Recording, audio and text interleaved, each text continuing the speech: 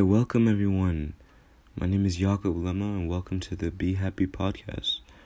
I will start making episodes every Monday just to give y'all some, motivation to start the week because, Mondays can be the roughest days, man.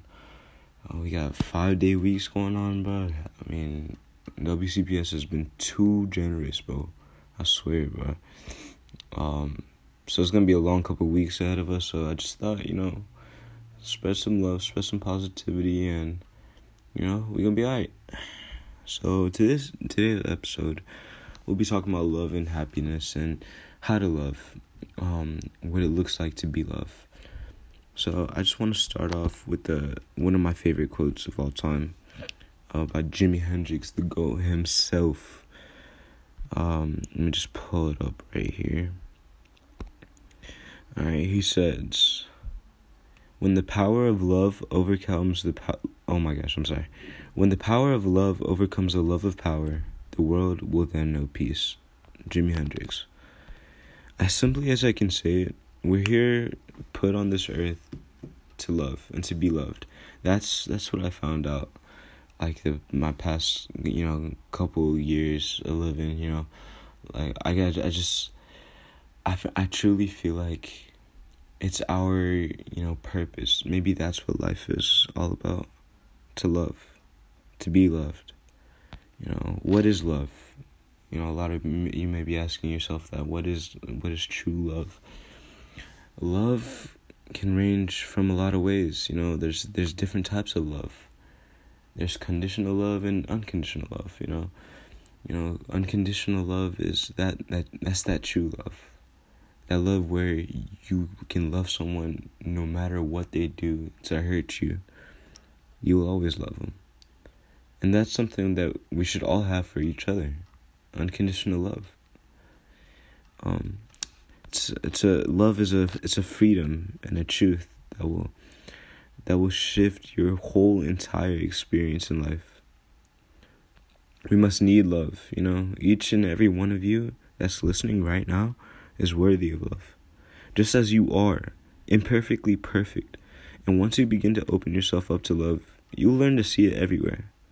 You learn to see good in everything and every person. If we make an effort to love and be loved without any conditions, we'll bring a whole new meaning to life, to our experiences, our relationships. Jimi Hendrix was right. Completely agree with him.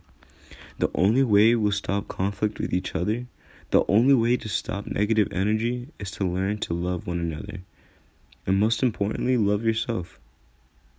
I want to do something with the listeners that's listening right now. Whoever you may be, I want you to close your eyes. Take a deep breath. Just relax.